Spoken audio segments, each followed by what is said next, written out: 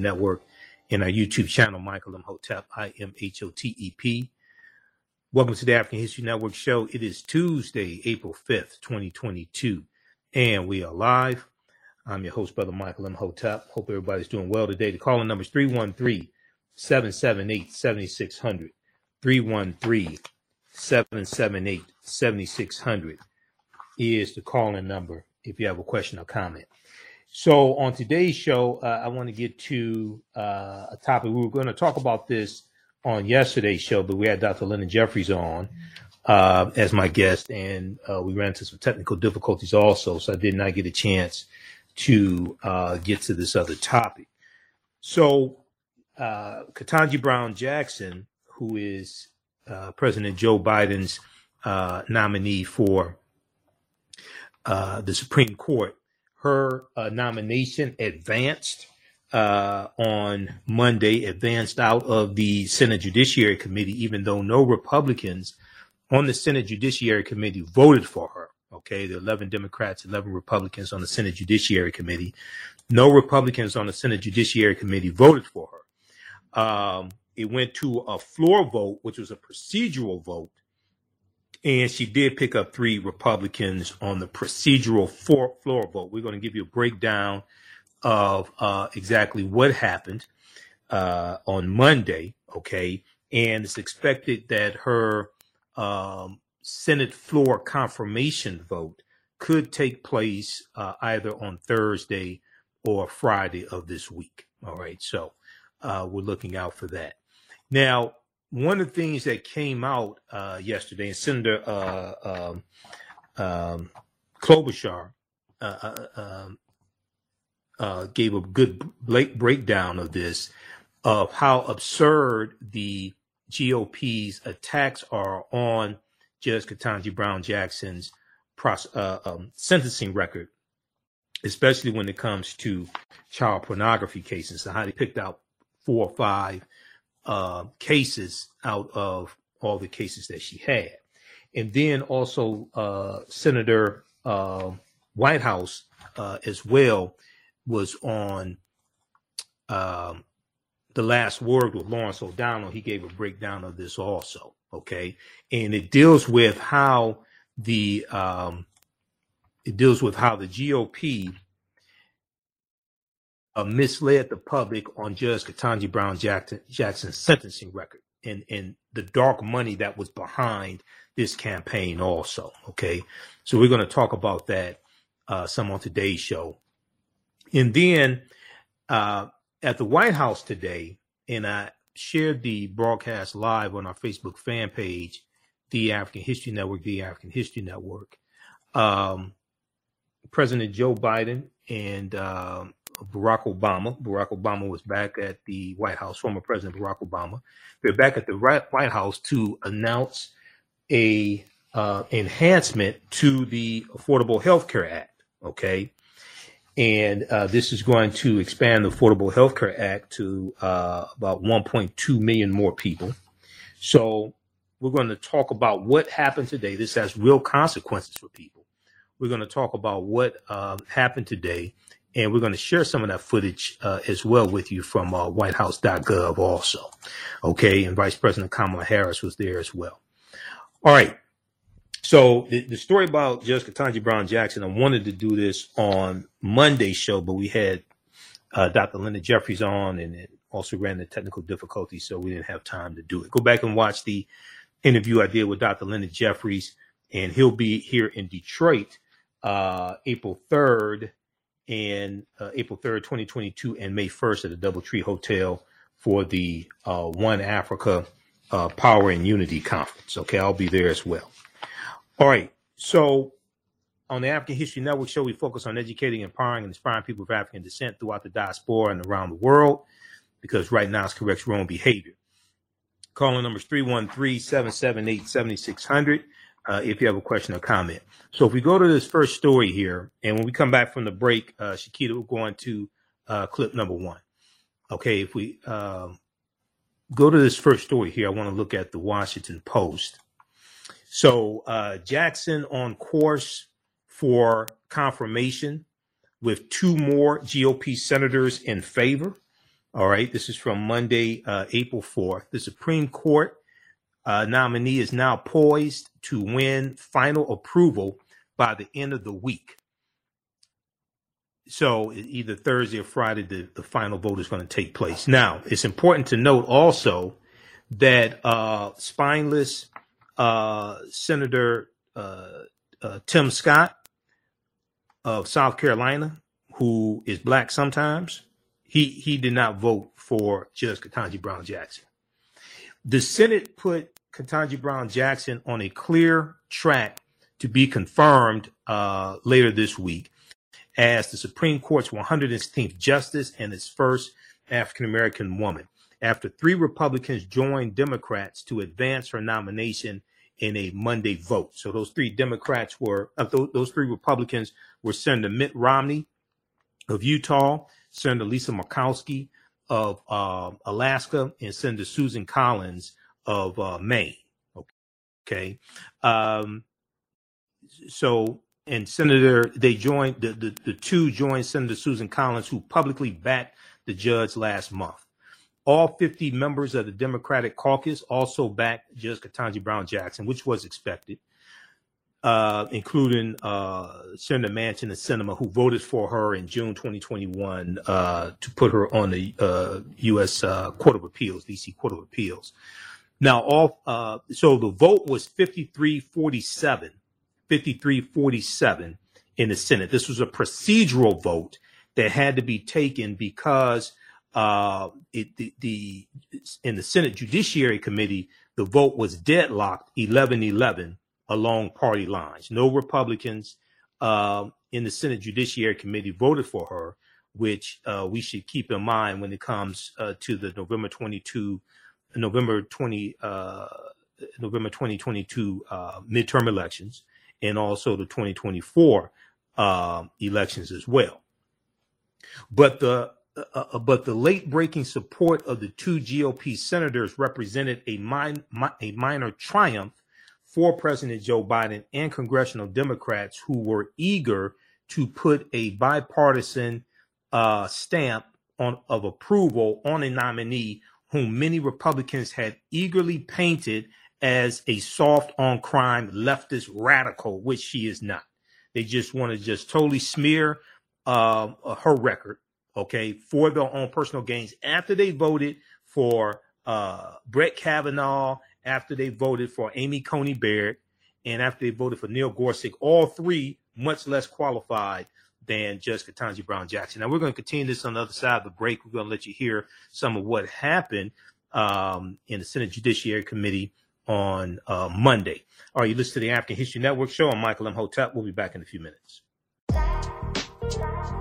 STEM Forward, helping our community find their place in the emerging fields of science, technology, engineering, and mathematics. Join us for our monthly live stream on our website, stemforwardedu.org. Watch, subscribe, share.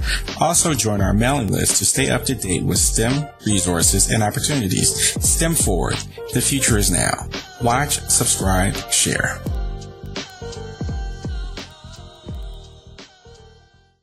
Show we deal with current events in history and politics, education, economic empowerment, entrepreneurship, relationships, love, sex, health issues, and much, much more. Unfortunately, many people confuse what racism is. Racism is a power structure. It was laws and policies that put us in this predicament. It's going to be laws and policies that take us out. So when you control the radius of a man or woman's thoughts, you can control the compass of his or her actions, because the mind can't do or teach what it doesn't know. We have it all on 910 AM Superstation. Welcome back to the African History Network show right here on 910 AM Superstation Future Radio. I'm your host, Brother Michael M. Hotep. It is Tuesday, April 5th, 2022, and we are live. Okay, so right before the break, we were talking about the nomination of Judge Ketanji Brown Jackson. It has advanced, and there was a procedural vote in the Senate, the full Senate, on Monday. It was Monday evening, and the vote was 53-47. 3 Republicans joined all 50 Democrats, okay? And it was 53-47. Now, I want to go back to this article here from the Washington Post. and then we're going to go to a clip of what happened. You're going to hear Senator Amy Klobuchar explain how ludicrous it is for Republicans to try to smear Judge Jackson's record. So in a statement, Senator Lisa Murkowski of Alaska praised Judge Ketanji Brown Jackson's qualifications and temperament, as well as her demonstrated judicial independence. And quote, the important perspective she would bring to the court as a former Supreme Court law clerk, federal public defender, trial judge, and now appeals court judge. Her decision, she added, Senator Murkowski added, quote, also rests on my rejection of the corrosive politicization of the review process for Supreme Court nominees, which on both sides of the aisle is growing worse and more detached from reality by the year. Okay. More corrosive, is growing worse and more detached from reality by the year, end quote. So in his own statement, Senator Romney also praised Judge Ketanji Brown Jackson, declaring his support after concluding that she is a, quote, well-qualified jurist and a person of honor. A well-qualified jurist and a person of honor. Now, the two Republicans made their statements just hours after a Senate panel deadlocked on her nomination along party lines, capping off several frenetic weeks of personal meetings, days of rigorous testimony, and hours of intense sparring about her judicial.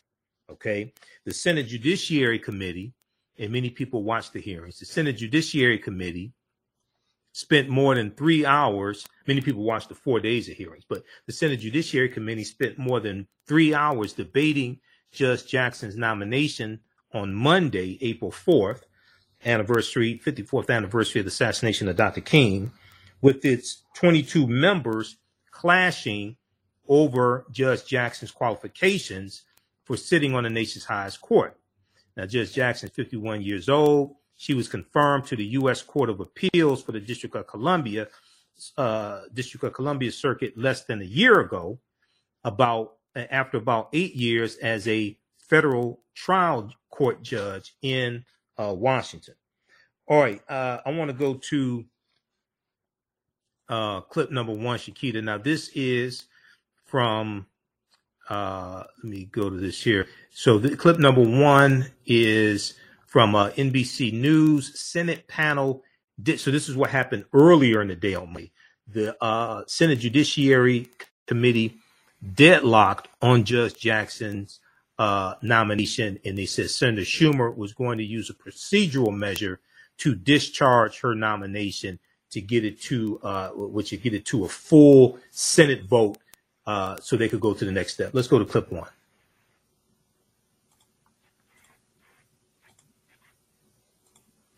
And in just the last hour or so, we learned the Senate Judiciary Committee is deadlocked in a tie vote on whether or not to recommend Judge Ketanji Brown Jackson to the Supreme Court. This is not an unexpected result here. You've got every single Republican on the Senate Judiciary Committee voting for her, every single Democrat voting for her, every single Republican voting against her. That's the part that's not shocking, right? But it does make her the first nominee since Clarence Thomas not to get a favorable vote out of this committee. Here's what you need to know, though. Let me just say this, right? Let's just be super clear in plain English. This is symbolic, right? Because Democrats still have the votes. Republicans don't want to see her on the court in large measure, right? Except for maybe 1, 2, possibly 3 of them. But this whole thing will still move forward. That is the expectation. It took a little longer than expected. Why are we showing you California Senator Alex Padilla? Because his flight got delayed getting into town. So this whole thing got pushed back for hours while they waited for Senator Padilla to show back up. So what is next at this point? Tonight, you've got Majority Leader Chuck Schumer, who's got to break out the old Senate rule book to discharge her nomination to the committee. Taking away the Hill speak there, it means they've got to have a vote to put her recommendation for the Supreme Court up for a vote. Let me bring in Garrett Hayes on Capitol Hill. Garrett, we can get tied up in knots explaining procedure and this and that.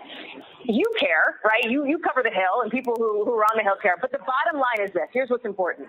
It was a tie vote coming out of this committee. It's going to, by all accounts, go to a full vote in the Senate. And unless something bananas happens between now and Friday, she will be confirmed to be the next Supreme Court justice.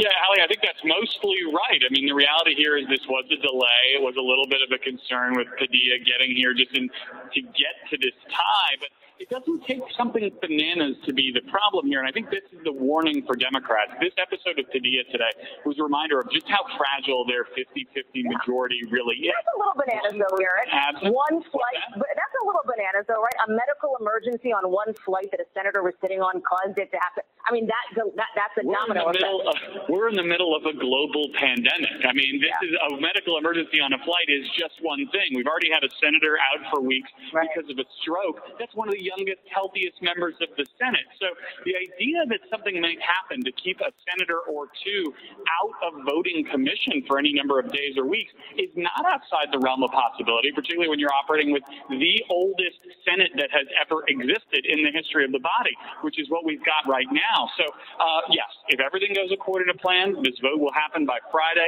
Judge Jackson will take her seat on the bench come September.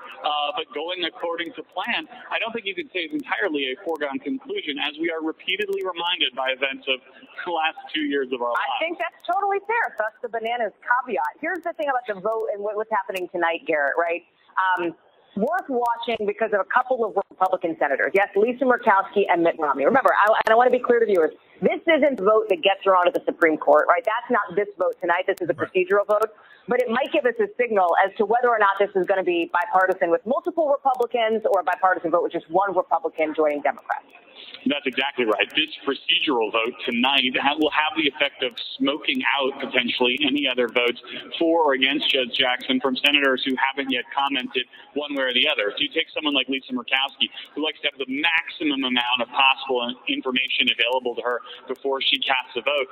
She would probably prefer to wait till Friday to come out and make her decision, or at least make it publicly known. But as of tonight, she's going to have to decide at least on this procedural vote. Now, any one of these senators could try to be, too cute by half and vote for the process against the nominee after the fact. That's not how Murkowski tends to operate. It's not how Mitt Romney tends to operate. Those are the two I'm now watching most closely to have to make a decision today they would have rather made later this week.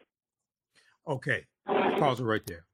All right, so that was from early in the day on Monday when the Senate Judiciary Committee deadlocked. All right. We're going to clip 2 in just a second, Shakita.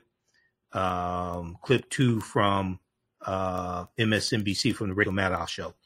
Okay, so then it went to the full Senate vote for procedural vote, as we said, and the vote was 53-47 for her nomination to proceed. Now, they talked about Senator Padilla of California.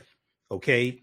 There was an issue with his plane, and his plane had to turn around. Okay, I think there was a medical emergency on his plane. His plane had to turn around. He had to catch another flight, so he was delayed. All right. The Judiciary Committee vote was delayed for several hours, and we can look at the reporting here from NBC News also. If we look at this piece from NBC News. Let me flip over to this. See, this is why in midterm elections, Democrats have to pick up more seats in the Senate. A 50-50 Senate, too many things can happen. Okay. Just a few weeks ago, Senator Ben Ray Lawan of New Mexico had a stroke, and he was hospitalized. He was out of the Senate recovering from a stroke. In the Senate, you can't vote by proxy, meaning you can't vote remotely. You have to be present in the Senate to vote. Therefore, he could not vote in the Senate. Okay. He was out for, I think, about 6 weeks. He's back now. He was out for about 6 weeks. If we look at this article here, Jackson secures more bipartisan backing for Supreme Court nomination as 3 Republicans endorse her and procedural vote. This is from April 4th also. If we go here and look at, I think it's third or fourth paragraph. It's on the second page here. Earlier Monday, the Judiciary Committee deadlocked 11-11, forcing the extra procedural step on the Senate floor. Senate Majority Leader Chuck Schumer aims to hold the confirmation vote as early as Thursday. And let's see here. The Judiciary Committee vote was delayed for several hours Monday after a flight carrying Senator Alex Padilla of a Democrat from California was sent back to Los Angeles. He took a different flight to Washington and arrived later for the vote. I think there was a medical issue on the plane or something like that. But his plane was delayed. Okay, you have, I think it's about 7 Democrats who are in states that have Republican governors. Okay, do you realize if something were to happen to one of those 7 Democratic senators and they had to resign, or something happened and they died in office or something like that, you realize that Republican governor can replace them with a Republican senator, and then it's 51 Republicans in the Senate, 49 Democrats, and their control of the Senate will flip over to Mitch McConnell. He'll become Senate Majority Leader, and then they can shut down any bills that come from the House and can shut down any federal bench nominations from Joe Biden or any Supreme Court nominations from Joe Biden. This is why midterm elections, Democrats have to pick up more seats in the Senate. You listen to the African History Network show. I'm Michael M. Hotep. We'll be back in a few minutes. Jeanette Davis is a well-established author with 6 published books. Black Survival in White America from Past History to the Next Century was published in 1995, and it delves into the history of African Americans before slavery up to contemporary times.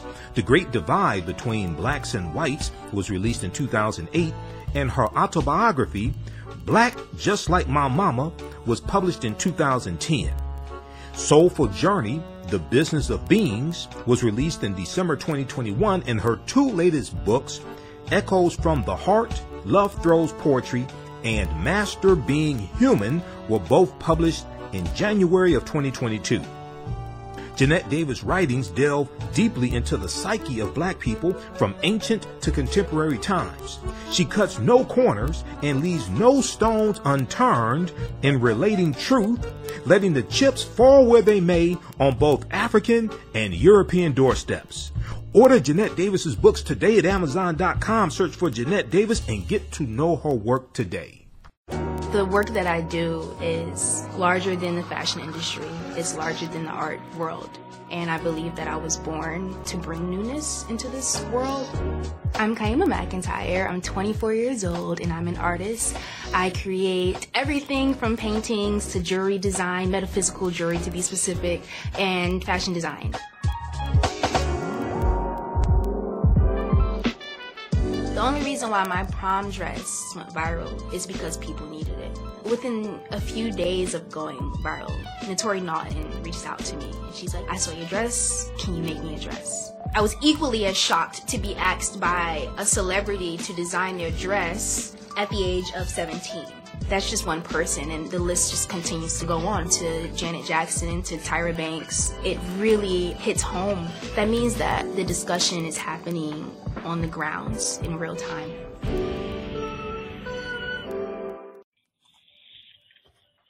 Nine 10, the Superstation, Detroit's only African-American talk radio.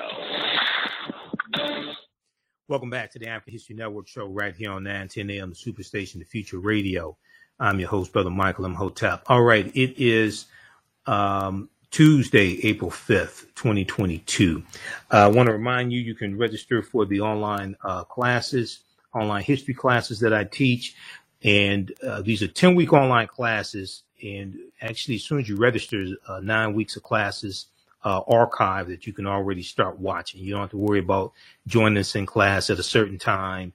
And once you register for the class, even a year from now, you'll still have full access to the course. You can still watch it. So Ancient Kemet, the Moors, and the Ma'afa, Understanding the Transatlantic Slave Trade, what they didn't teach you in school. And we have a live session I'll be doing Saturday, April 9th, 2 p.m. to 4 p.m. Eastern Standard Time of the class. You can join us live or watch it on demand. The class is regularly $130, is on sale $60. I do a PowerPoint presentation. We have book references, articles, video clips. We deal with thousands of years of history and what leads up to the transatlantic slave trade taking place. We go through and analyze the transatlantic slave trade also. We also deal with the 800-year occupation of Europe by the Africans known as the Moors, and deal with the Moors taking the teachings from ancient Kemet, ancient Egypt, and the Nile Valley region of Africa into Europe and bringing Europe out of the Dark Ages. All right, and we also have a bundle pack. You can register for both classes that I teach, because the second one is on Sundays, 2 p.m. to 4 p.m., from the Civil War to the Civil Rights Movement and Black Power, 1865 to 1968. We have a bundle pack. You can register for both classes for $100. That's a $260 value. If you've taken any of my online classes in the past, email me at ahnshow@africanhistorynetwork.com, ahnshow@africanhistorynetwork.com. You get a 50% discount. All right, I want to go back to our lead story here, dealing with Judge Ketanji Brown Jackson. Her nomination advanced on Monday. And we had a jam-packed show with Dr. Linda Jeffries on Monday. We did not get a chance to get to this. So right before the break, I was talking about this article from NBC News as well. And the vote in the Senate Judiciary Committee was delayed because Senator Alex Padilla's plane was delayed also. And we know that it was 11-11 deadlock in the Senate Judiciary Committee. Now, most Republicans said they could not support. We're going to clip 2, Shakita. Most Republicans said they could not support Judge Jackson because of her judicial philosophy. Some also criticized her sentencing record in child exploitation cases. Senator Lisa Murkowski, speaking with reporters after the procedural vote on the Senate floor that was 53-47, Senator Lisa Murkowski called the Supreme Court confirmation process just awful, and acknowledged that her vote might lead to political repercussions in the primary for her reelection bid this year. She's up for reelection November 2022. Senator Lisa Murkowski said, I have assumed a level of risk in doing this because it is a position that my conference has not taken. We're so divided now. We are to that point where it's almost automatic. If it is a president who is not of my party puts forth a nominee, I am somehow obligated to just barely even give consideration, not just before the name is named, end quote. Okay. She said, this is an awful process. It's just awful. All right, so I want to go to this next clip now. This is Ali Velshi on the Rachel Maddow show from Monday, April 4th, and he is talking about what happened after the full Senate vote that ended 53-47 to advance Judge Ketanji Brown Jackson's nomination. Let's go to clip 2, please. We do have some unexpected and truly historic news tonight concerning Joe Biden's nominee to the Supreme Court, Judge Ketanji Brown Jackson. As predicted today, the Senate Judiciary Committee deadlocked, voting along party lines on her nomination. As expected, nearly every Republican member spent their time reiterating the same tired arguments against her confirmation that they introduced 2 weeks ago. Well, we got some big news tonight about how Judge Jackson's final confirmation vote will turn out, because this evening, both Senators Lisa Murkowski and Mitt Romney announced that they will vote in support of Judge Jackson. They joined Senator Susan Collins, who made clear she would vote for Judge Jackson last week. All 3 of those Republican senators followed those announcements with votes to discharge Judge Jackson's nomination to the Senate floor today. The final vote was 53-47. That tees up a final confirmation vote later this week, likely on Friday. And that means Judge Jackson is now firmly on track to make history as the first public defender and the first black woman to be confirmed as a Supreme Court justice. And that is some badly needed good news tonight. Okay. Great reporting from Ali Velshi, who's reporting from, I think he's still in Ukraine. He's reporting from one of the cities in Ukraine. Okay, so check out the rest of the article from NBC News, and then also the one from Washington Post as well. Now, I want to go to clip 3. Now, this is from The Last Word with Lawrence O'Donnell from Monday, April 4th, and you're going to hear Senator Amy Klobuchar, who explain of Minnesota, who in the Senate Judiciary Committee, she's going to explain how absurd the objections are from the Republicans. All right, and this deals with GOP senators say that. Okay, let's go to this clip number 3. Okay. All right, so we'll go to that in just a second. And then after the break, we're going to talk about what happened at the White House today as well with the Affordable Health Care Act. And President Barack Obama was back at the White House to announce an enhancement to the Affordable Health Care Act. Do we have clip 3 queued up?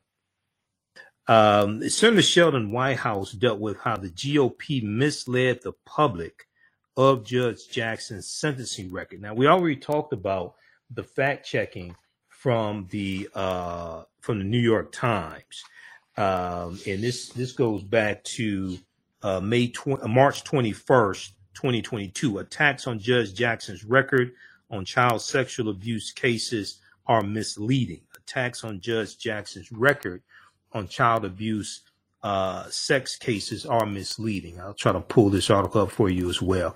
Commercial break. Listen to the African History Network show right here on 910 AM Superstation Future Radio. I'm Michael M. Hotep. We'll be back in a few minutes. Abundant Capital Group is a real estate investment company with over 20 years of experience in real estate. They specialize in 2 areas of real estate. 1, they solve real estate problems with creative financing solutions that give the seller the most money for their property. And 2, they show individuals how to get a higher rate of return on their investment capital with real estate note investing. If you are looking to sell or need to sell your property, here is what they provide. Market value offer, even if you have little or no equity.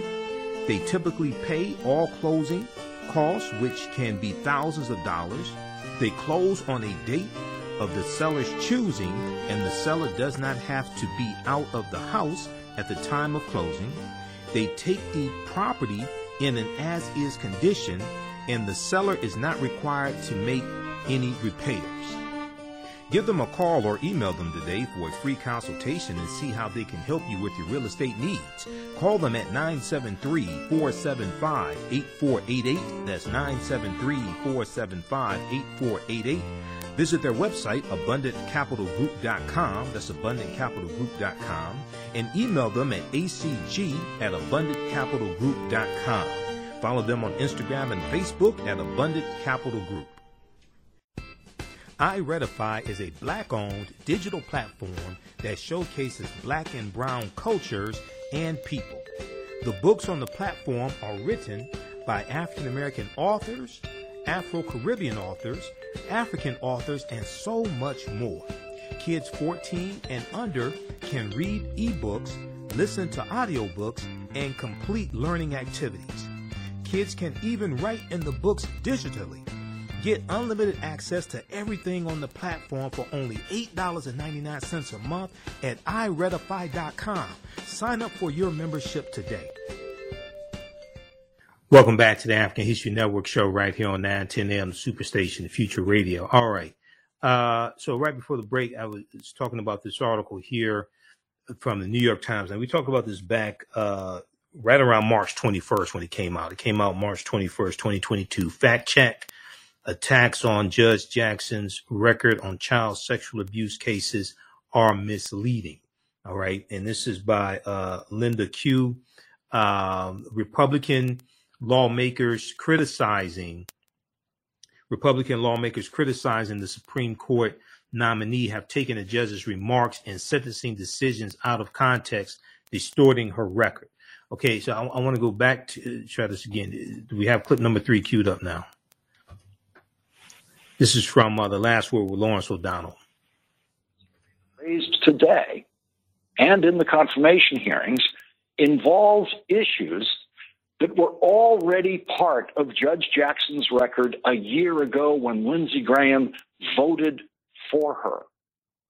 What didn't bother Lindsey Graham at all 1 year ago became the reasons to vote against Judge Ketanji Brown Jackson this time. Our first guest tonight will explain how that happened, how mysteriously funded right-wing organizations mounted a campaign against President Biden's first Supreme Court nominee and delivered talking points to the Republican members of the Judiciary Committee, including Lindsey Graham, for them to use against a judge who Lindsey Graham voted for a year ago. The new Republican supporter that Judge Ketanji Brown Jackson picked up today is Senator Mitt Romney, who is now one of 3 Republican senators supporting Judge Jackson. Senator Susan Collins announced her support for Judge Jackson last week. Senator Lisa Murkowski announced her support for Judge Jackson today. That is consistent with their support for Judge Jackson last year. Senator Romney issued a written statement saying, quote, "After reviewing Judge Jackson's record and testimony, I have concluded that she is a well-qualified jurist and a person of honor.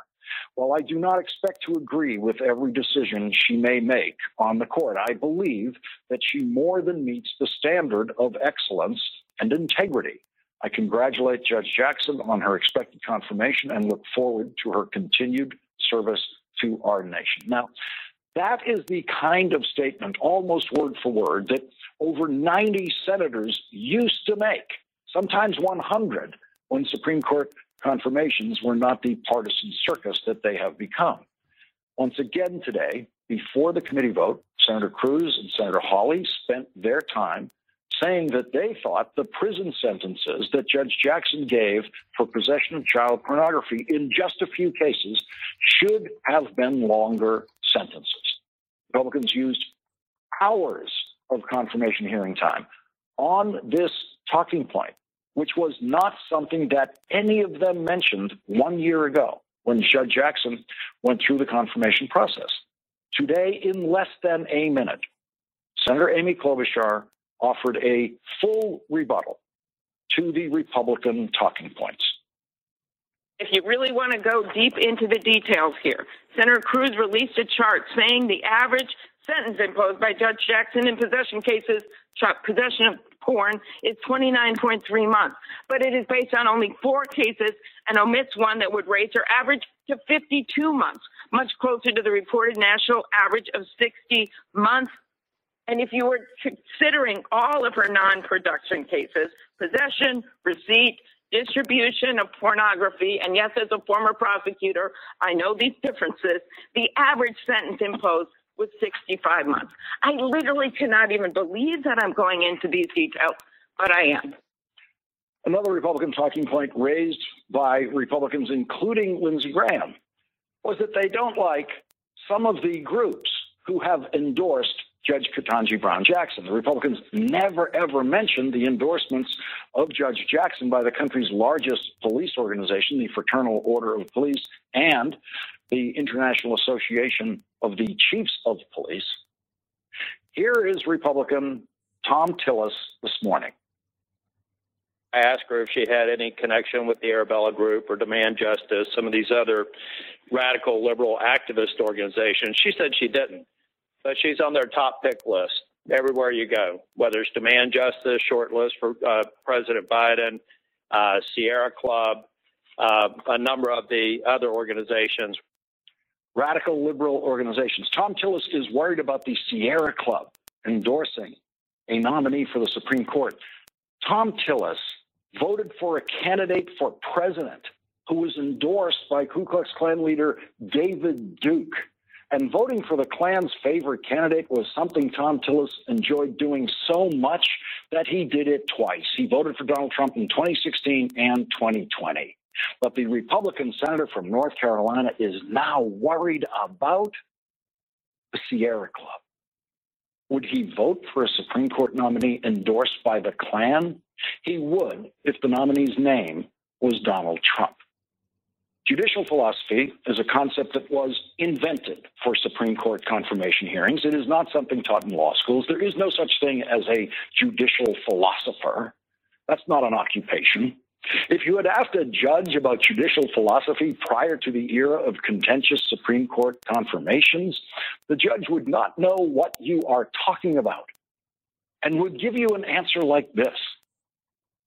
Over the course of my almost decade on the bench, I have developed a methodology that I use in order to ensure that I am ruling impartially and that I am adhering to the limits on my judicial authority.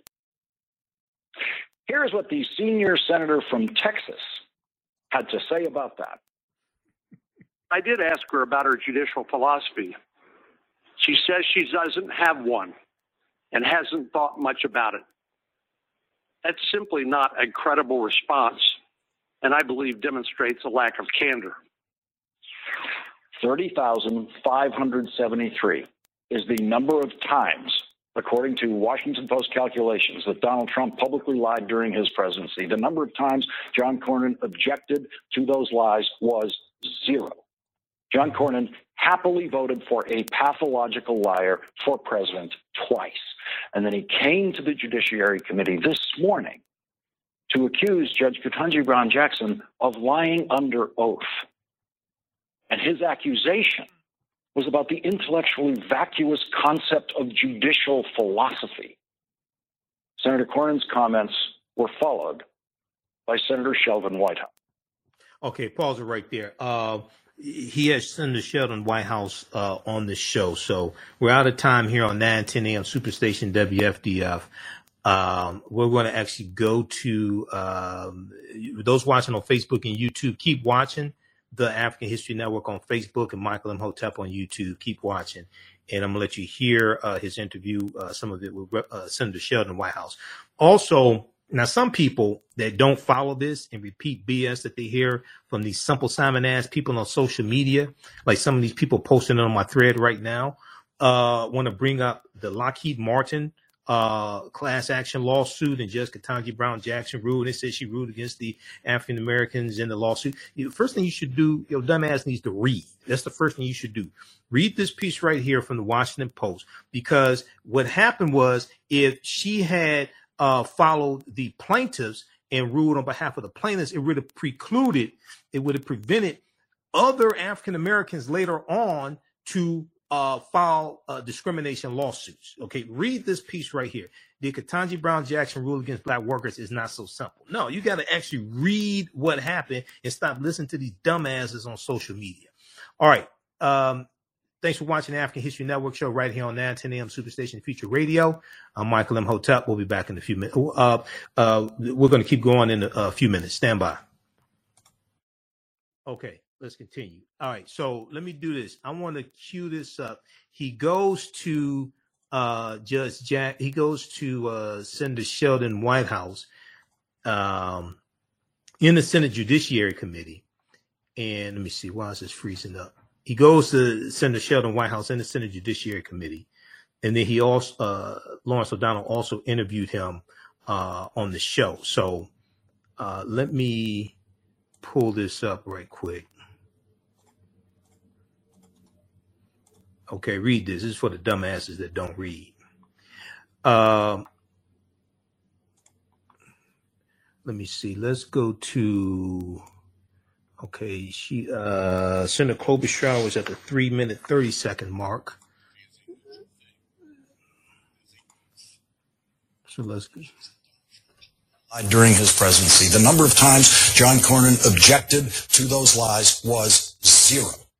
John Cornyn happily voted for a pathological liar for president twice. And then he came to the Judiciary Committee this morning to accuse Judge Ketanji Brown Jackson of lying under oath. And his accusation was about the intellectually vacuous concept of judicial philosophy. Senator Cornyn's comments were followed by Senator Sheldon Whitehouse. Well, let's not pretend that a judicial philosophy is a neutral thing. It is a tool, and when a judge says he or she has one, it's worth looking into. But that doesn't mean you have to have one. Leading off our discussion tonight is Democratic Senator Sheldon Whitehouse of Rhode Island. He is a member of the Senate Judiciary Committee. Senator Whitehouse, thank you very much for joining us tonight. I've been very eager to talk to you about so many things about this confirmation, including, of course, the most overused two words in any confirmation hearing, judicial philosophy.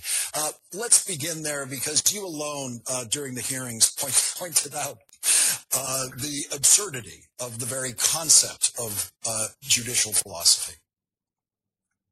So let me just tee this up by pointing out that the last three Supreme Court judicial selections made by President Trump were picked by this dark money network.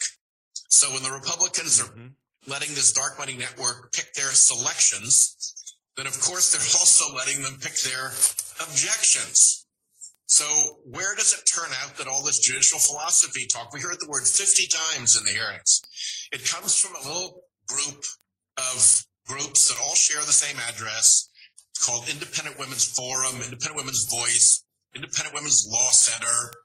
It's very attached to Leonard Leo, who's done all the judge picking, and his pair of front groups, 85 Fund and Concord Fund, which are funded by the Kochs and their foundations and the Bradley Foundation, and it was run by a Koch lobbyist for years, while she also ran Americans for Prosperity, the big Koch brothers political mothership.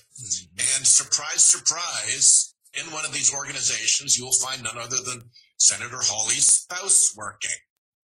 And they directed everyone, actually before Judge Jackson was even named, it is important that you focus not on the selection process or on the nominees' paper qualifications, but rather on the need to learn more about the nominees, and this is italics and bold, judicial philosophy. So that comes straight out of swamp, dark money talking points. And you see the same thing with the sexual predators angle on her child pornography sentencing. That came out of another front group with all sorts of creepy ties, including the legendary Cleta Mitchell. And the guy who runs that one was Ted Cruz's oppo guy in Cruz for President. You've got Hawley and Cruz who are saying these things with like family members and staff feeding stuff to them from these dark money groups. If it weren't so sickening, it would be funny. And let's go to that point about the possession of child pornography cases. This is a very simple objection to state, if you haven't, as a member of the committee, to say there are 3, in some cases, some point to 4, child pornography cases where I wish the prison sentences you gave, because you did give prison sentences in all of them, I wish those prison sentences were longer. Now, that's how long it takes to state that. They spent hours doing it, and you showed very clearly at the committee that the reason this never came up a year ago at her last confirmation process for the Circuit Court of Appeals was because the dark money world had not put together this file for them to hand to them. Yep. I mean, you actually think Ted Cruz was running around in that elementary school library, pulling books off shelves, looking for something offensive? No, this stuff gets fed to them. And in this case, it was his old oppo guy who was doing some of the research. And this was enough to flip Lindsey Graham, who a year ago, when all of these issues were present, because all the issues they're talking about happened when she was at the trial court, I didn't hear, correct me if I'm wrong, in all of the hours of hearings, I did not hear one mention of a single thing she has done as an appeals court judge that was raised by a Republican as an objection in this proceeding. No, I mean, the focus was entirely on the child porn thing. They were obsessed with the child porn thing, and they really misled the public about what was going on in all of that, because their points were that she sentenced below the sentencing guidelines. Well, you can ask essentially any federal judge, the 2 worst sentencing guidelines are the crack versus powder cocaine disparity and this one. So it's absolutely common for judges to sentence below it because it hasn't been adapted for the internet age. And the second thing that they do is they pretend that the government is the only entity in the room. In sentencing, you've got the government and you've got the defense counsel, who a judge has an obligation to listen to and treat seriously. And you've got the probation department, an arm of the court, making its own sentencing recommendation. And they rather conveniently left out all of that and argued that she was sentencing below what the government recommended. Well, the government customarily makes the harshest recommendation, so that's no surprise either. So they set up a false frame into which to put her decisions in order to make them look like they were extraordinary when they're not. The hearing that was held after Judge Jackson was finished, there was a separate hearing about qualifications. The American Bar Association group testified, had the unanimous, fully qualified endorsement from them. And then there was this golden moment actually provided in your questioning of one of the witnesses who the Republicans called in the hearing that was about the judge's qualifications. This witness did not say a single thing about her qualifications. They were just generalities against, I guess, his concept of liberal judges. And I just want to let the audience see this one more time. We ran it that night, but let's take a look at it now. What happened with this witness and this witness's credibility when Senator Whitehouse had his chance? Is Joseph R. Biden of Delaware the duly elected and lawfully serving president of the United States of America? He is the president of this country. Is he the duly elected and lawfully serving president of the United States? He is the president of our country. Are you answering that omitting the language duly elected and lawfully serving purposefully? I'm answering the question. He is the president of the United States. And you have no view as to whether he was duly elected or is lawfully serving? I'm telling you he's the president of the United States. No further questions. Senator Whitehouse, a moment like we have never had in the history of Supreme Court confirmations. They had some beauties out for that. Really astonishing, the people they dragged in for the witnesses. Usually it's a pretty distinguished panel. And going forward, there's Judge Jackson's future in the Supreme Court is secured. There are now questions about Clarence Thomas's future on the Supreme Court and what cases he should be recusing himself from, given what we now know about his wife's communication with the White House involving January 6th. Should, at minimum, Judge Thomas recuse himself from all January 6th cases? He should. And Chairman Hank Johnson of the House Judiciary Court Subcommittee, who's my colleague on the House side, and I together sent a letter to Justice Roberts asking him to apply his forces of persuasion to make sure that that happens.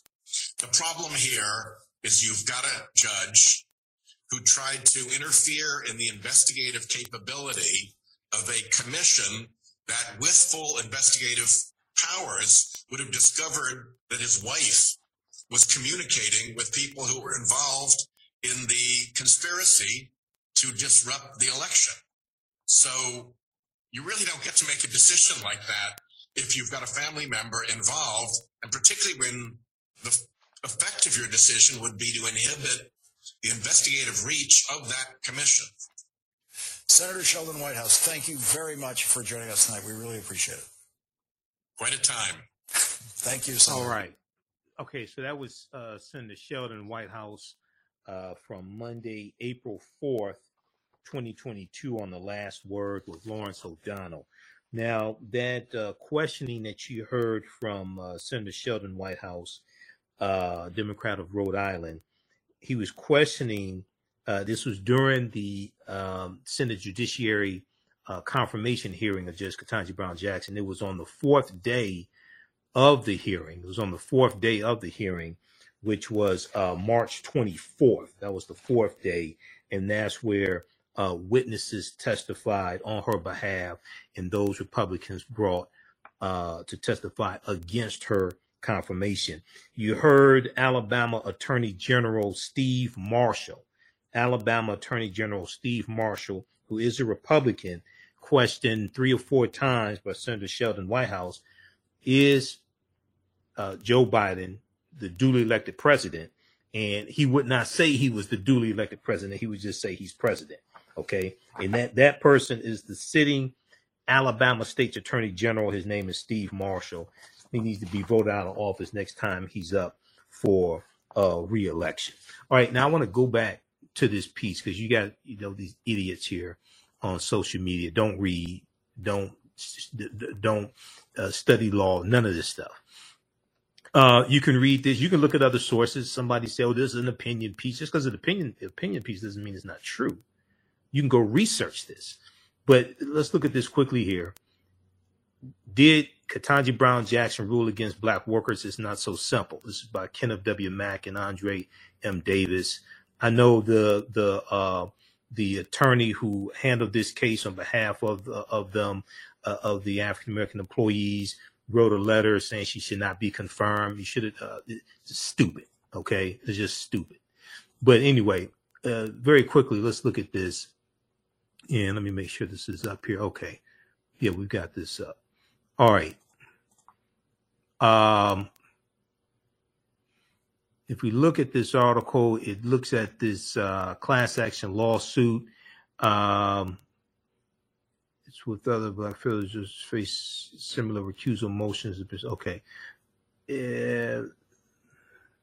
Okay, so they're talking about Constance Baker Motley, who was the first African-American female federal judge. That's the Motley they're referring to. In a letter to Joe Biden, former district judge U.W. Clement of Alabama asserted that Judge Jackson should not be selected because she has not done enough, quote unquote, for the cause of justice and equality, end quote. Clement said that her decision to disapprove of the settlement in a quote bill sounding the alarm that if Judge Jackson is appointed to the Supreme Court, simple justice and equality in the workplace will be sacrificed, end quote. Clement in the letter challenged several of her procedural decisions in the case, but took most direct aim at her rejection of the settlement. The Lockheed Martin case was a class action suit in which the plaintiffs claimed to represent more than 5,500 current and former black Lockheed employees. Now, Dr. Greg Carr, who actually has a law degree and teaches a law class, he's not just the chair of the Afro-American Studies Department, but he also teaches a law class at Howard University. He's talked about this as well and talked about how her ruling was correct.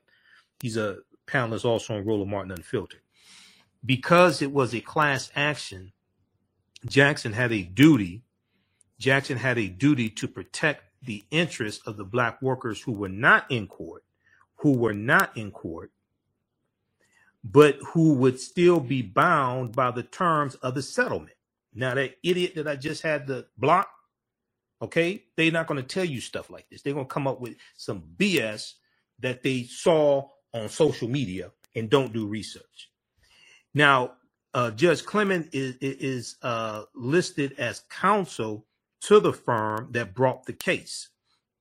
Judge Jackson found in 2017 that the proposed class did not satisfy the proposed class did not satisfy what is called the commonality requirement, which is designed to ensure that there is enough overlap between all the class members' claims for it to make sense to resolve them all together.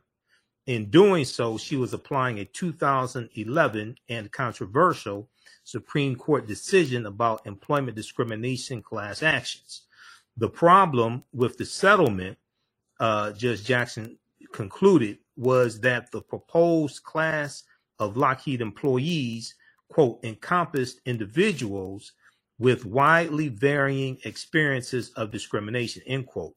It encompassed it was that the proposed class of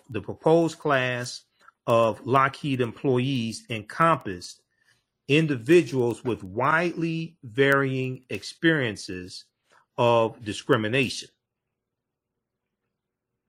Judge Jackson also ruled that the proposed settlement was not fair, reasonable, and adequate because many African-American employees would be abandoning potential discrimination claims without knowing what they were giving up and what monetary compensation or other relief they were likely to get in return. Now, this is something the dumbasses are not going to tell you because they don't do research. And my mom watches this show. She doesn't like me cussing, but I think she'll approve of me saying this here. Okay. Now, every one of Lockheed's black employees would have had to give up all rights to sue the company for any kind of past discrimination to obtain a settlement in this one particular case. Let me repeat. Every one of Lockheed's African-American employees would have had to give up all rights to sue the company. Subsequent lawsuits would have had to give up all rights to sue the company for any kind of past discrimination to obtain a settlement in this one particular case, which challenged one particular employment practice of the company. Judge Jackson believed that trade-off was unfair. Does this indicate that Judge Jackson is biased against or for black plaintiffs or claims of workplace discrimination? At worst, Judge Jackson seems to have been protecting one group of black Lockheed employees from having their interests sacrificed for those of another group of black employees. The history of African-American federal judges and of worries that they might be biased in discrimination cases should lead one to be humble about drawing such broad conclusions. But simple Simon ass people don't do that. Okay, because they don't do research. They just run off at the mouth, repeat stuff they see in memes and all this. It's just a whole echo chamber of black stupidity floating around on social media. Should lead one to be humble about drawing such broad conclusions based on limited proof about what a black female justice is likely to do in court. A black female justice will be immensely powerful. It be an immensely powerful symbol of the past and future of this country, as Constance Baker Motley, Judge Constance Baker Motley, and her generation of judges knew all too well. Okay, so read the rest of this here, but don't come here with no stupid nonsense. Okay, because you will get blocked. I don't have time for that. All right, go to somebody. There's a bunch of dumbass people on social media you can go talk to who would love to hear from you. Have fun. All right, now,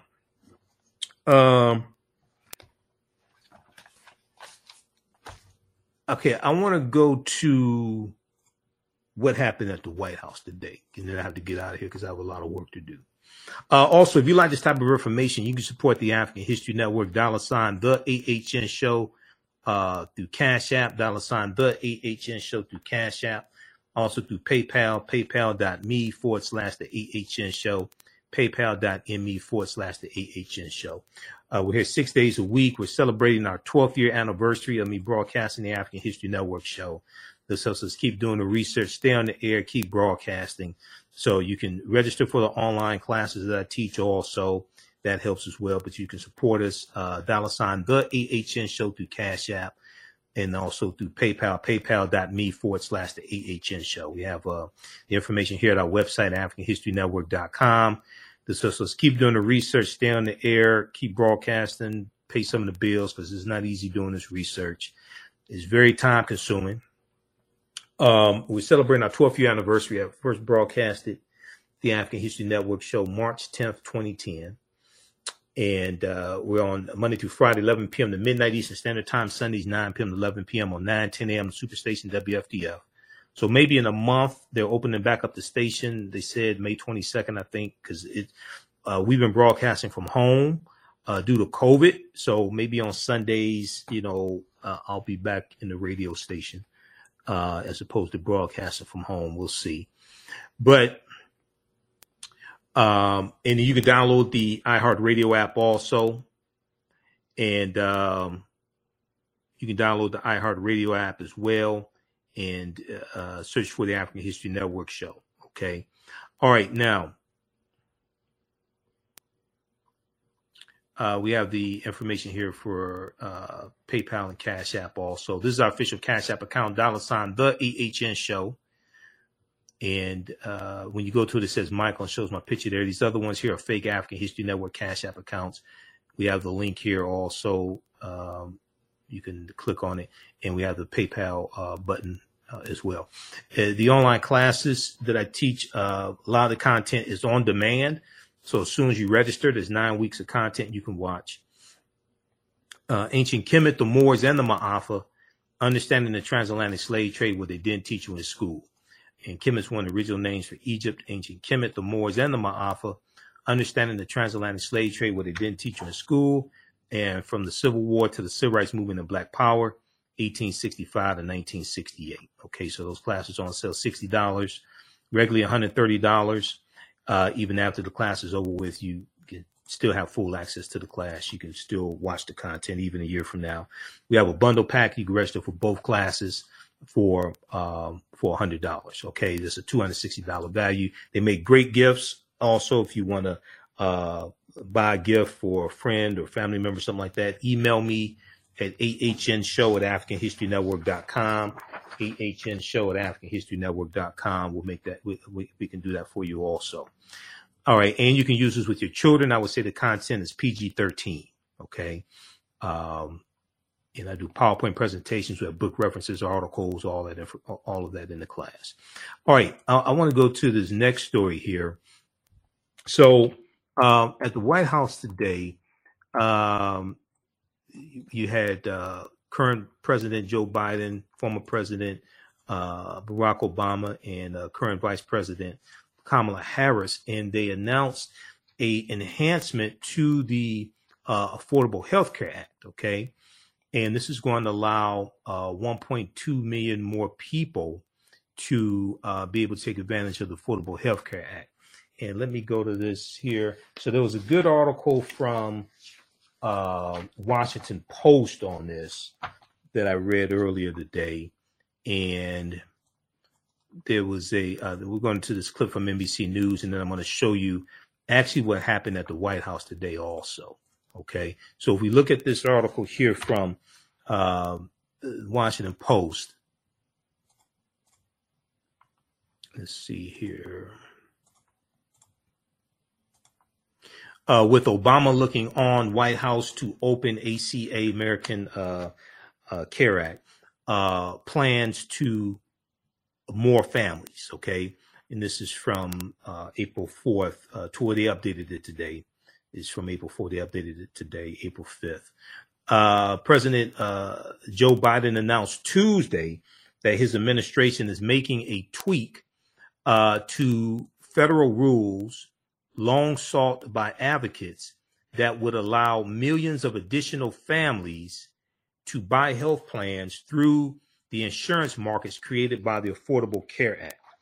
Now, this announcement represents Biden's latest effort to use the ACA as the main fulcrum for his goal of making health insurance more affordable, available and affordable to American consumers. In a piece of political theater to symbolize the point, the current president was accompanied during an East Room event by former President Barack Obama, who was in office when the sweeping health care law passed a dozen years ago. For President Obama, it was his first return. It was his first return visit to the White House since he moved out in 2017, January 2017, after 2 terms with Biden as his vice president. Okay, now I want to go to, let me see. Okay, so we'll pull this up here. This is from NBC Nightly News because I had it queued up at the radio station, but since we're only on for 1 hour, I have to operate the boards here on this end. So we'll cue that up also. Okay, so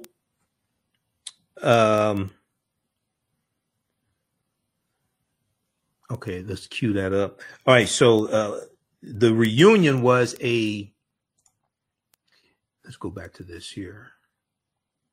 So the reunion was a Democratic tribute to a law that remains politically polarizing a dozen years after its passage, and a self-congratulatory moment by the 44th and 46th presidents for their respective efforts to alter the nation's healthcare system.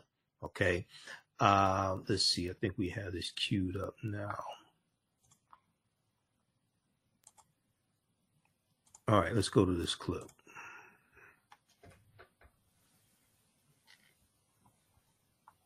Stepping back into what President Biden called the good old days, former President Obama returning to the White House for the first time since leaving office. A reunion of policy and friendship. Vice President Biden, Vice President.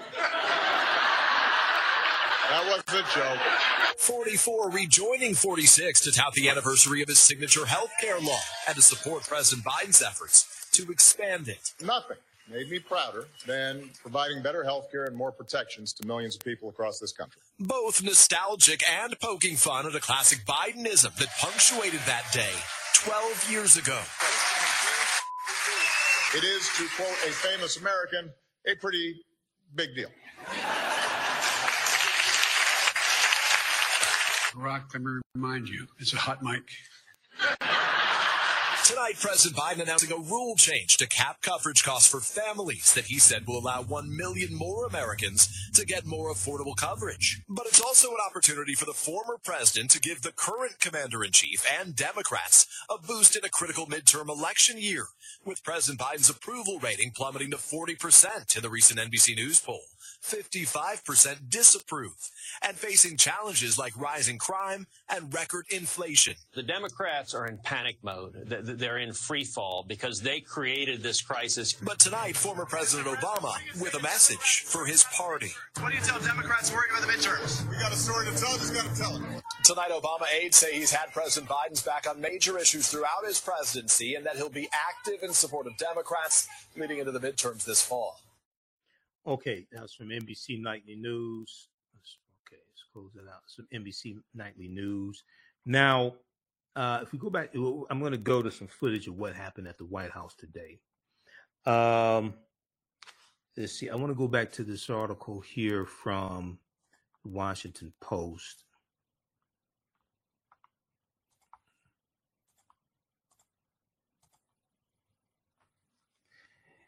All right, so if we scroll down right here. So when President Biden said he was not going to celebrate the ACA, but also announce actions that would make it even better, I had to show up, President Obama said. Now, the tweak involves what is known in health policy circles as the ACA's family glitch, the ACA's family glitch. It involves who is eligible to buy healthcare plans with federal subsidies through healthcare.gov, the federal ACA insurance marketplace that opened up in 2014, or similar marketplaces in states that operate their own. Now, for the most part, those marketplaces are open to U.S. residents who do not have access to health benefits through a job. However, the law also contains a provision that lets people buy ACA health plans even if they have a job that offers health benefits. They can do that if monthly premiums would require them to spend roughly 10% or more of their household income on that coverage. Okay, they can do this if their job offers health insurance, but it's too high. Okay, they can do this if monthly premiums would require them to spend roughly 10% or more of their household income on that health care coverage. The wrinkle has been that in calculating how big a bite an employer's health plan would take out of a worker's income, the amount has taken into account only the premiums for an individual insurance policy, not a policy that covers a worker's spouse or children too, which would be, generally speaking, more expensive if it covers your spouse and your children as well. Under the Obama administration, regulatory officials said those dependents were not eligible for federal subsidy to help pay for an ACA health care plan, even when family coverage through an employer's health benefit costs far more than the law says is affordable. During a briefing for reporters Monday evening to preview Biden's announcement, senior administration officials said the Treasury Department, which handles the American Care Act subsidies because they are in the form of a tax credit, is proposing a rewrite of the ACA's rules so that the cost of job-based coverage for an entire family is taken into account. Assuming the proposed tweak completes the federal regulatory process, the change will begin January 1st of 2023, according to the officials who spoke on the condition of anonymity before Biden announced it. Slightly more than 5 million people nationwide are affected by the family glitch, according to estimates last year by the Kaiser Family Foundation.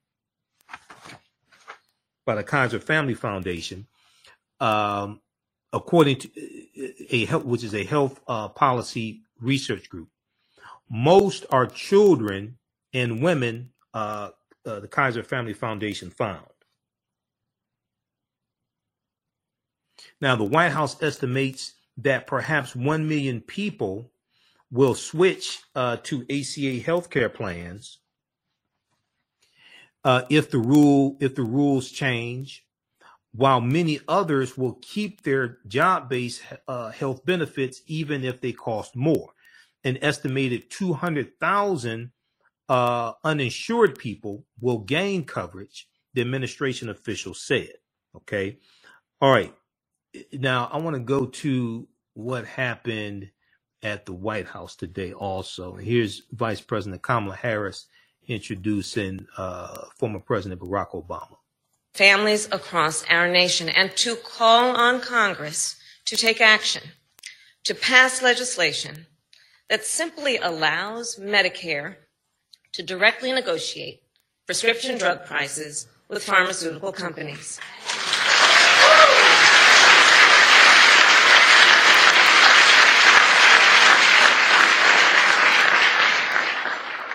And if there's any question why, I'll explain. More than 60 million Americans are enrolled in Medicare. That would give Medicare significant bargaining power to negotiate prices for all those Americans.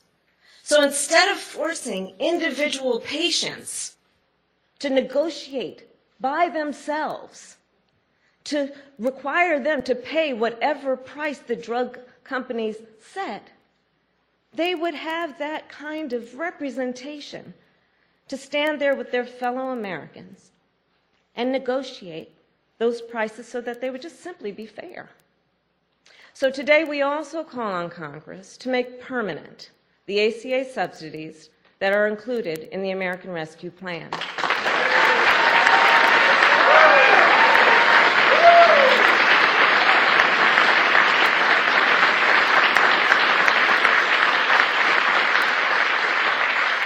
Subsidies that are currently lowering insurance premiums for millions of Americans and which are set to expire in December. And more must be done. Currently, there are 12 states in our nation that refuse to expand Medicaid. for no reason other than petty partisan obstruction. As a result, 4 million people in our country are locked out of coverage. And that comes at a cost. For example, women who do not have health care coverage and are therefore less likely to have access during pregnancy or before or after to pelvic exams or vaccinations, prenatal checkups, postpartum depression screenings, and all the other essential care they need to be safe and healthy before, during, and after birth.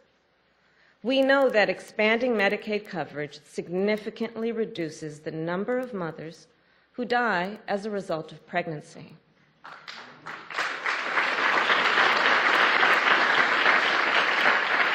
So the sooner coverage is expanded in those 12 states, the more lives we will save. Protecting the health and well-being of the people of our nation should not be a partisan issue. Every person in our nation should be able to access and afford the health care they need to thrive, not as a privilege, but as a right. And that is why our administration will continue to use every tool at our disposal to strengthen the ACA. And with that,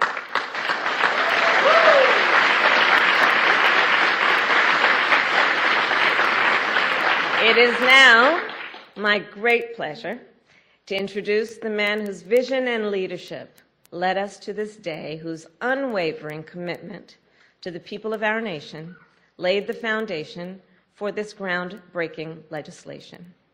A leader who showed us the way forward on this important issue. Please welcome President Barack Obama.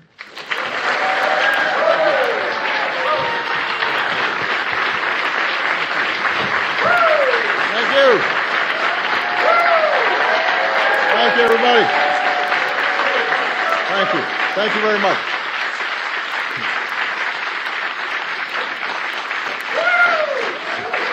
Thank you, everybody. Have a seat. Have a seat. Thank you. Vice President Biden, Vice President. That was a joke.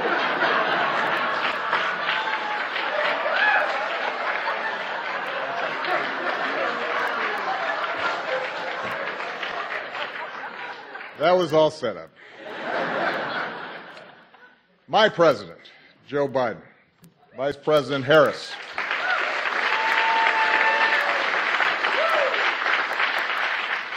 our dear friend, Madam Speaker, Nancy Pelosi,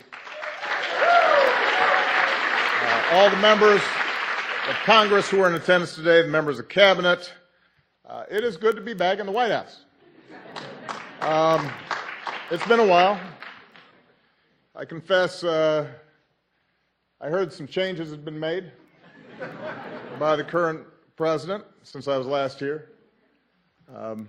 Apparently, Secret Service agents have to wear aviator glasses now. The Navy mess has been replaced by a Baskin-Robbins. And there's a cat running around, which I guarantee you Bo and Sonny would have been very unhappy about. But coming back, even if I have to wear a tie, which I very rarely do these days, gives me a chance to visit with some of the incredible people who serve this White House and who serve this country every single day. A lot of times out of the limelight. They make this government function, and they help people in ways big and small. And from the outside, sometimes people don't understand just how grueling this is and how many sacrifices people make. Because those of us who are in front of the cameras oftentimes get the credit. But it's a lot of people who are devoted day in, day out to making this country better that matter, and a lot of them are represented here. And that's not just in the West Wing, by the way. It's also in the residence. There were a lot of people who looked after our families that I will always be grateful to. So it's wonderful to be back to say thank you to all of you. But most of all, coming back here gives me a chance to say thank you and spend some time with an extraordinary friend and partner who was by my side for 8 years. And Joe Biden and I did a lot together.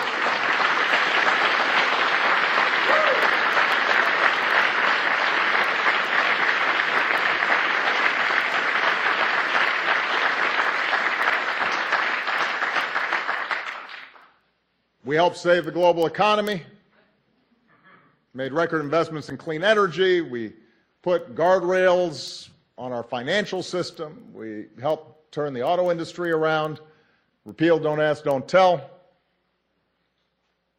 But nothing made me prouder than providing better health care and more protections to millions of people across this country.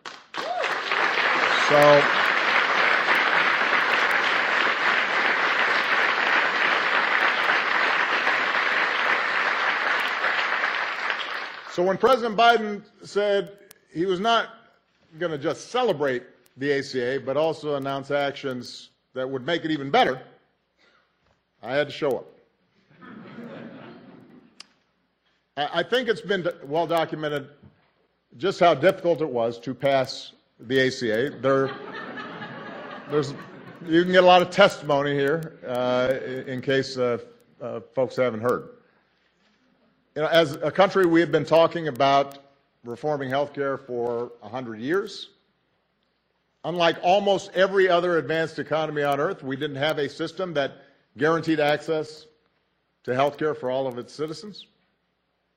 Millions of people didn't have health insurance, often because their employers didn't provide it or because it was too expensive. But despite the fact that our health care system didn't work well, it was hard to change. Healthcare represents about 1/5 of our economy. That's trillions of dollars that are involved. So there were a lot of different economic interests that were vying to maintain the status quo. And because the majority of Americans did have health care, some people naturally worried that they'd lose what they had. The media was skeptical of past failures. There was a lot of misinformation, to say the least, flying around. And it's fair to say that most Republicans showed little interest in working with us to get anything done. That's fair to say. But despite great odds, Joe and I were determined. Because we'd met too many people on the campaign trail who'd shared their stories. And our own families had been touched by illness. And as I said to our dear friend Harry Reid, who is missed, wished he was here today, because he took great pride in what we did. I intended to get health care passed, even if it cost me re-election, which for a while looked like it might.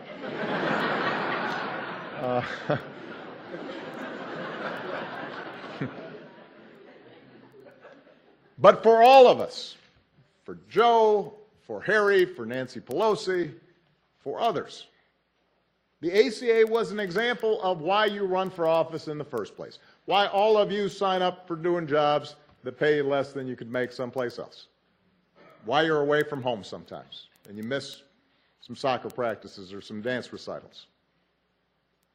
Because we're not supposed to do this just to occupy a seat or to hang on to power. But we're supposed to do this because it's making a difference in the lives of the people who sent us here. And because of so many people, including a lot of people who are here today, made enormous sacrifices. Because members of Congress took courageous votes, including some who knew that their vote would likely cost them their seat. Because of the incredible leadership of Nancy and Harry, we got the ACA across the finish line together.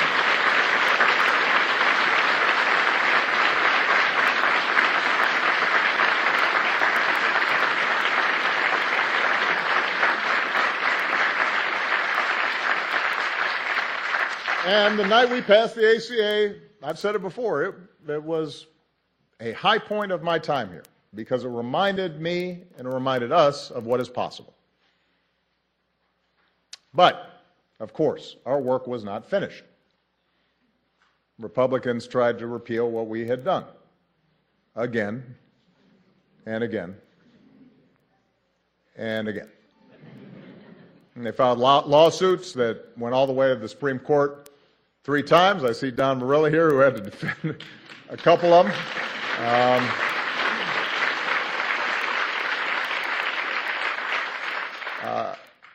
They tried explicitly to make it harder for people to sign up for coverage.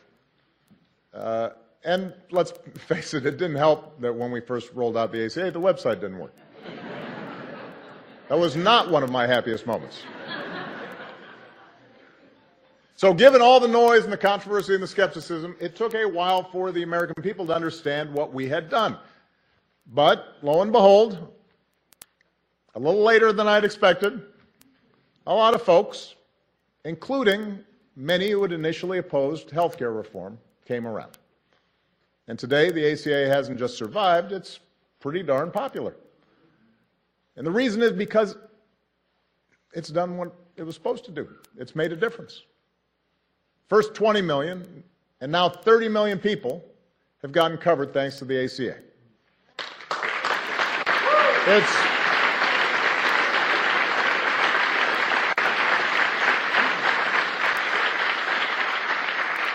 It's prevented insurance companies from denying people coverage based on a pre-existing condition.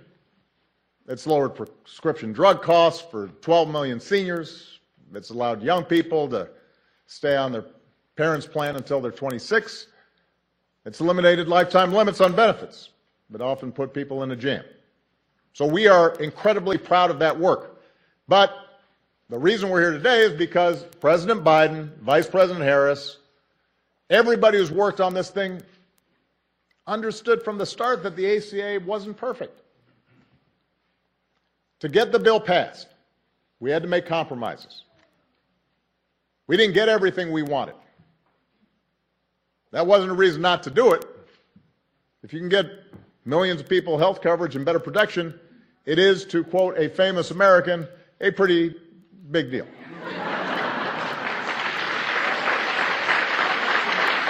That's what it is.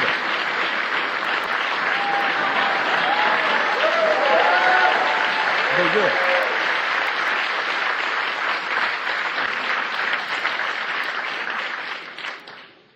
But there were gaps to be filled. Even today, some patients still pay too much for their prescriptions. Some poor Americans are still falling through the cracks. In some cases, healthcare subsidies aren't where we want them to be, which means that some working families are still having trouble paying for their coverage. Here's the thing, that's not unusual when we make major progress in this country. The original Social Security Act left out entire categories of people, like domestic workers and farm workers. That had to be changed. In the beginning, Medicare didn't provide all the benefits that it does today. That had to be changed. Throughout history, what you see is that it's important to get something started, to plant a flag, to lay a foundation for further progress.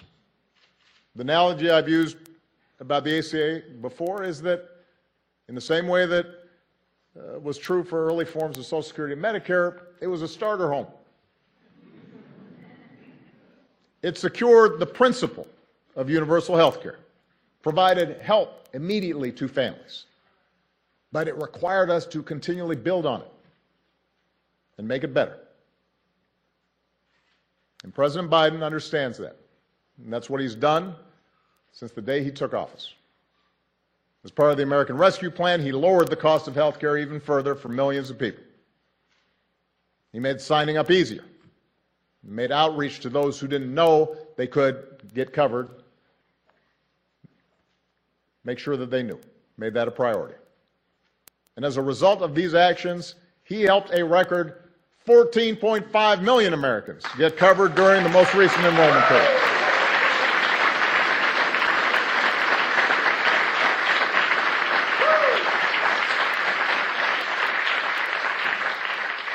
That, ladies and gentlemen, is what happens when you have an administration that's committed to making a program work.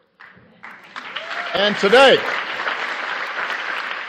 the Biden-Harris administration is going even further by moving to fix a glitch in the regulations that will lower premiums for nearly 1 million people who need it and allow 200,000 more uninsured Americans get access to coverage. I'm a private citizen now, but I still take more than a passing interest in the course of our democracy. But I'm outside the arena, and I know how discouraged people can get with Washington. Democrats, Republicans, Independents. Everybody feels frustrated sometimes about what takes place in this town. Progress feels way too slow sometimes. Victories are often incomplete. And in a country as big and as diverse as ours, consensus never comes easily. But what the Affordable Care Act shows is that you are driven by the core idea that together we can improve the lives of this generation and the next. And if you're persistent, if you stay with it, and are willing to work through the obstacles and the criticism and continually improve where you fall short, you can make America better. You can have an impact on millions of lives. You can help make sure folks don't have to lose their homes when they get sick, that they don't have to worry whether a loved one is going to get the treatment they need. President Joe Biden understands that. He has dedicated his life to the proposition that there's something worthy about public service and that the reason to run for office is for days like today. So I could not be more honored to be here with him as he writes the next chapter in our story of progress. I'm grateful for all the people who've been involved in continuing to make the ACA everything it can be, and it is now my great privilege to introduce the 46th President of the United States, Joe Biden.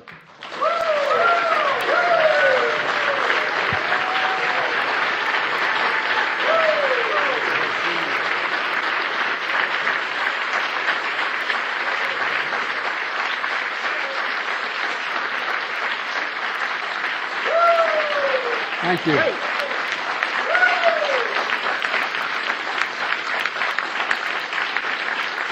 Thank you, thank you, thank you. Please. Thank you. Thank you.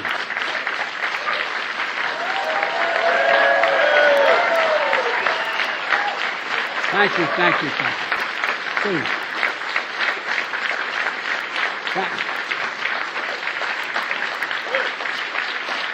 Please. Thank you.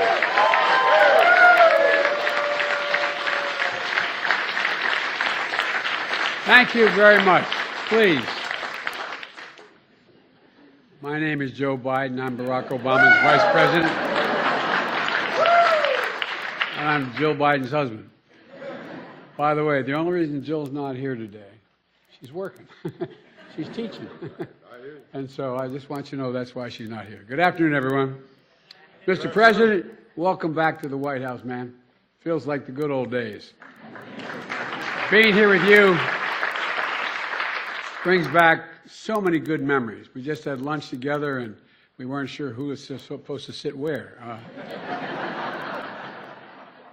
Look, it's fitting that the first time you return to the White House is to celebrate a law that's transforming millions of lives because of you. And I say because of you. We had a lot of help, the staff, and I helped a little bit. But it's because of you. A law that shows hope leads to change. And you did that. You did it. Let's be honest.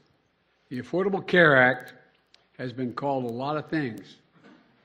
But Obamacare is the most fitting. Obamacare. True.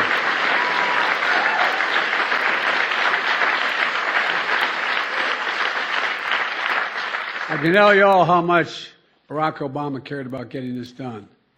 Throughout the countless hours of negotiations and the relentless political attacks, he never, ever, ever gave up. And I guarantee you that. If I had time, I could tell you all the times when he'd say, should we compromise, should we do? And I'd say, well, we ought to think about it. No, if I do that, then so-and-so won't get covered. This group of people won't get covered. And whether it was after meeting during our weekly lunch, and we met every single day, he'd remind me why we're doing this in the first place. We're doing this in the first place for people who needed it and deserve to be treated with dignity. Dignity. The idea that when you can't afford health insurance for your children, for your spouse, male or female, it doesn't matter. Not only are they in trouble, but you're deprived of your dignity. Barack, you talked about the idea that it was important that we make sure that you couldn't outrun your insurance. I can remember there with Bo, thinking to myself, what would I do if they walked in and said, you've outrun your time, man? And there were still 35 days to live. The things that change people's lives. We both understood the Affordable Care Act wasn't about a single president or the presidency. It was about the countless Americans lying in bed at night, staring at the ceiling, wondering, my God, what if I get really sick? What am I going to do? What is my family going to do? Will I lose the house? Discussions we had in my house with my dad when he lost his health insurance. Who's going to pay for it? Who's going to take care of my family? You know, in America, health care, as we've all three said, will have now said, health care should be a right, not a privilege. And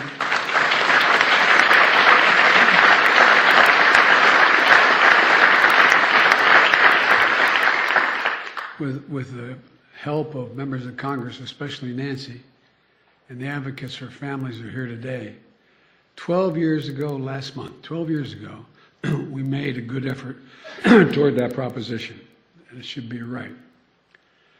And Barack, when you signed the Affordable Care Act into law, it became the most consequential piece of health insurance, most consequential piece of legislation, in my view, since the creation of Medicare and Medicaid in 1965. It made a difference in people's lives every day.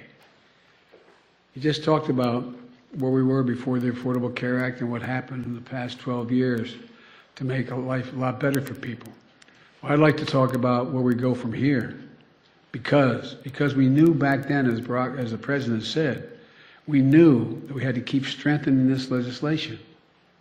Look, that's why I ran for President, and I promised to protect and build upon the Affordable Care Act. As soon as I entered office, that's exactly what Kamala and I did, and what our administration and the Democrats in Congress here today did. We passed the landmark American Rescue Plan, which not only helped us in COVID-19 get it under control and our economy back on track, it got millions more people insured under the Affordable Care Act. It made it easier for people to sign up for coverage in the middle of a pandemic. It opened to special enrollment people and gave millions and millions of Americans more time to enroll. It quadrupled the number of navigators out there in the communities, helping people to sign up for coverage because it's confusing to people. It's confusing. Presidents heard me say when we worked together, you know, they'd say, well, Biden and Obama are doing great on foreign policy. You want to do something difficult, try health care. Not a joke. Not a joke. So we continue to expand Medicaid. Missouri and Oklahoma became the 37 and 38 states to expand Medicaid under the Affordable Care Act.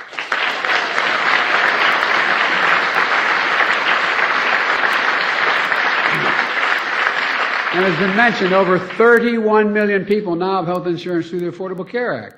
4 out of 5 Americans can find quality coverage for under $10 a month. The average family is saving $2,400 a year on their premiums. That's $200 every single month available for other needs in their lives, from gas to groceries to other basic necessities.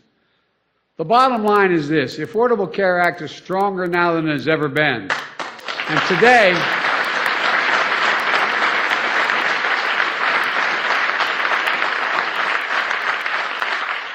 now I'm not even talking about what your former chief of staff is doing to make sure health care is available to all our veterans in the way he did. Yeah. And today, we're strengthening it even further. In a moment, I'm going to sign an executive order building on one of those that I signed last year. It directs federal agencies to continue doing everything in their power to expand quality and affordable health care coverage, making it easier for people to enroll in and keep their coverage, helping people better understand their coverage options, and to be able to pick the best option for that family, taking steps to strengthen benefits, lower costs, and expand eligibility, protecting Americans from low-quality coverage that can lead to a mountain of medical debt. And folks, and separately, it's time to fix what we refer to as the family glitch. Now, the family glitch, everybody in this room probably knows what it is. But it's a common issue facing 5 million Americans who can't get financial help to get coverage under the Affordable Care Act. And here's the problem. Under the current rules, a working mom is told, as long as she can afford employer-based coverage for herself, she can't qualify for premium subsidies to afford coverage for her family. Cover her, but not her family. We're working to change that. Once today's proposed rule is finalized, starting next year, working families in America will get the help they need to afford full family coverage. Everyone in the family.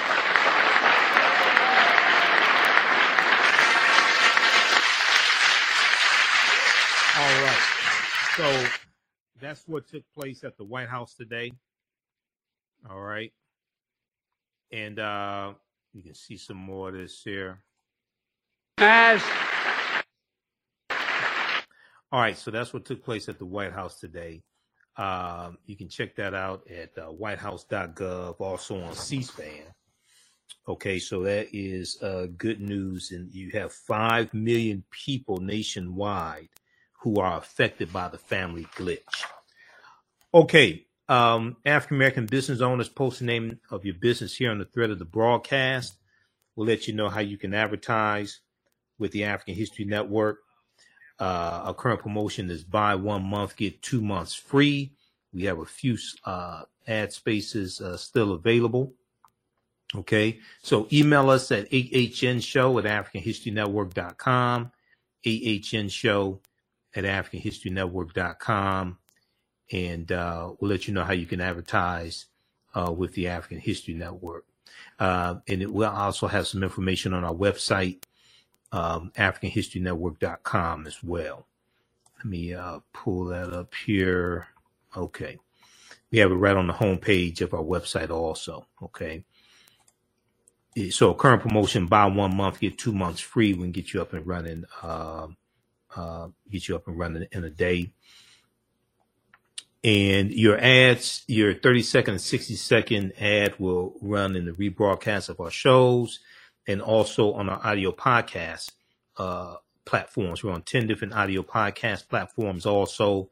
We're on iHeartRadio, FM Player, TuneIn, CastBox, iTunes, Blog Talk Radio. So a number of different, we're on a number of different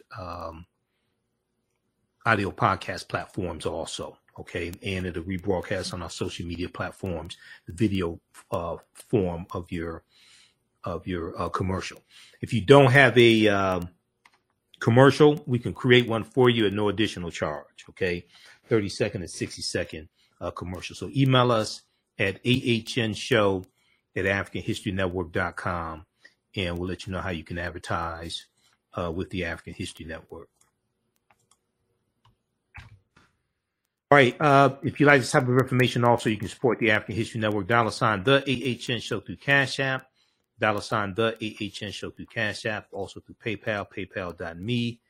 /the AHN show. This helps us keep doing the research, stay on the air, keep broadcasting. And we're celebrating our 12th year anniversary of me broadcasting the African History Network show also. Okay, look, we have to get out of here. Remember, at the African History Network, we focus on educating, empowering, and inspiring people of African descent throughout the diaspora and around the world. Because right now it's correct your own behavior. It's not over till we win. Wakanda forever, and we'll talk to you. We'll talk to you tomorrow. Peace. The work that I do is larger than the fashion industry. It's larger than the art world. And I believe that I was born to bring newness into this world. I'm Kaima McIntyre. I'm 24 years old and I'm an artist. I create everything from paintings to jewelry design, metaphysical jewelry to be specific, and fashion design. The only reason why my prom dress went viral is because people needed it. Within a few days of going viral, Notori Naughton reached out to me. And she's like, I saw your dress. Can you make me a dress? I was equally as shocked to be asked by a celebrity to design their dress at the age of 17. That's just one person, and the list just continues to go on, to Janet Jackson, to Tyra Banks. It really hits home. That means that the discussion is happening on the grounds in real time. Jeanette Davis is a well-established author with 6 published books. Black Survival in White America from Past History to the Next Century was published in 1995, and it delves into the history of African Americans before slavery up to contemporary times. The Great Divide Between Blacks and Whites was released in 2008, and her autobiography, Black Just Like My Mama, was published in 2010. Soulful Journey, The Business of Beings, was released in December 2021, and her 2 latest books, Echoes from the Heart, Love Throws Poetry, and Master Being Human, were both published in January of 2022. Jeanette Davis' writings delve deeply into the psyche of Black people from ancient to contemporary times. She cuts no corners and leaves no stones unturned in relating truth, letting the chips fall where they may on both African and European doorsteps. Order Jeanette Davis's books today at Amazon.com. Search for Jeanette Davis and get to know her work today. What does self-care mean to you? To us, it's an opportunity to reconnect with nature. A chance to create something remarkable. At Sage and Elm Apothecary, our handcrafted skincare and household products immerse you in Earth's sweetest nectar, connecting you to nature in a way you never imagined. See for yourself and visit us at sageandelmapothecary.com. Abundant Capital Group is a real estate investment company with over 20 years of experience in real estate. They specialize in 2 areas of real estate. 1, they solve real estate problems with creative financing solutions that give the seller the most money for their property. And 2, they show individuals how to get a higher rate of return on their investment capital with real estate note investing. If you are looking to sell or need to sell your property, here is what they provide. Market value offer, even if you have little or no equity. They typically pay all closing costs, which can be thousands of dollars.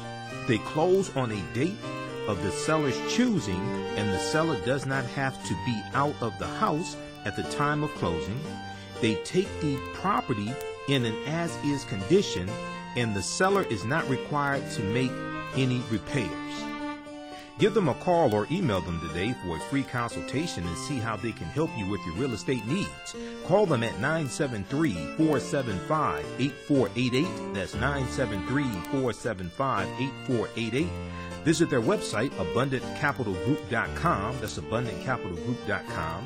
And email them at acg@abundantcapitalgroup.com. Follow them on Instagram and Facebook at Abundant Capital Group. Mental health and well-being have long been a taboo subject in the so-called African American community. So I enlisted the help of mental health experts, thought leaders, and activists to help kill the ghost of Willie Lynch and heal from post-traumatic slave syndrome. We experience trauma a lot of times on a subconscious level. So sometimes something happens to us and we know that it's traumatizing, but we don't really recognize the extent of the trauma. We are emotionally constipated and emotionally obese because, again, all the things that we experienced in childhood, we've suffocated and we stored in our bodies. It's a time to kill and it's a time to heal.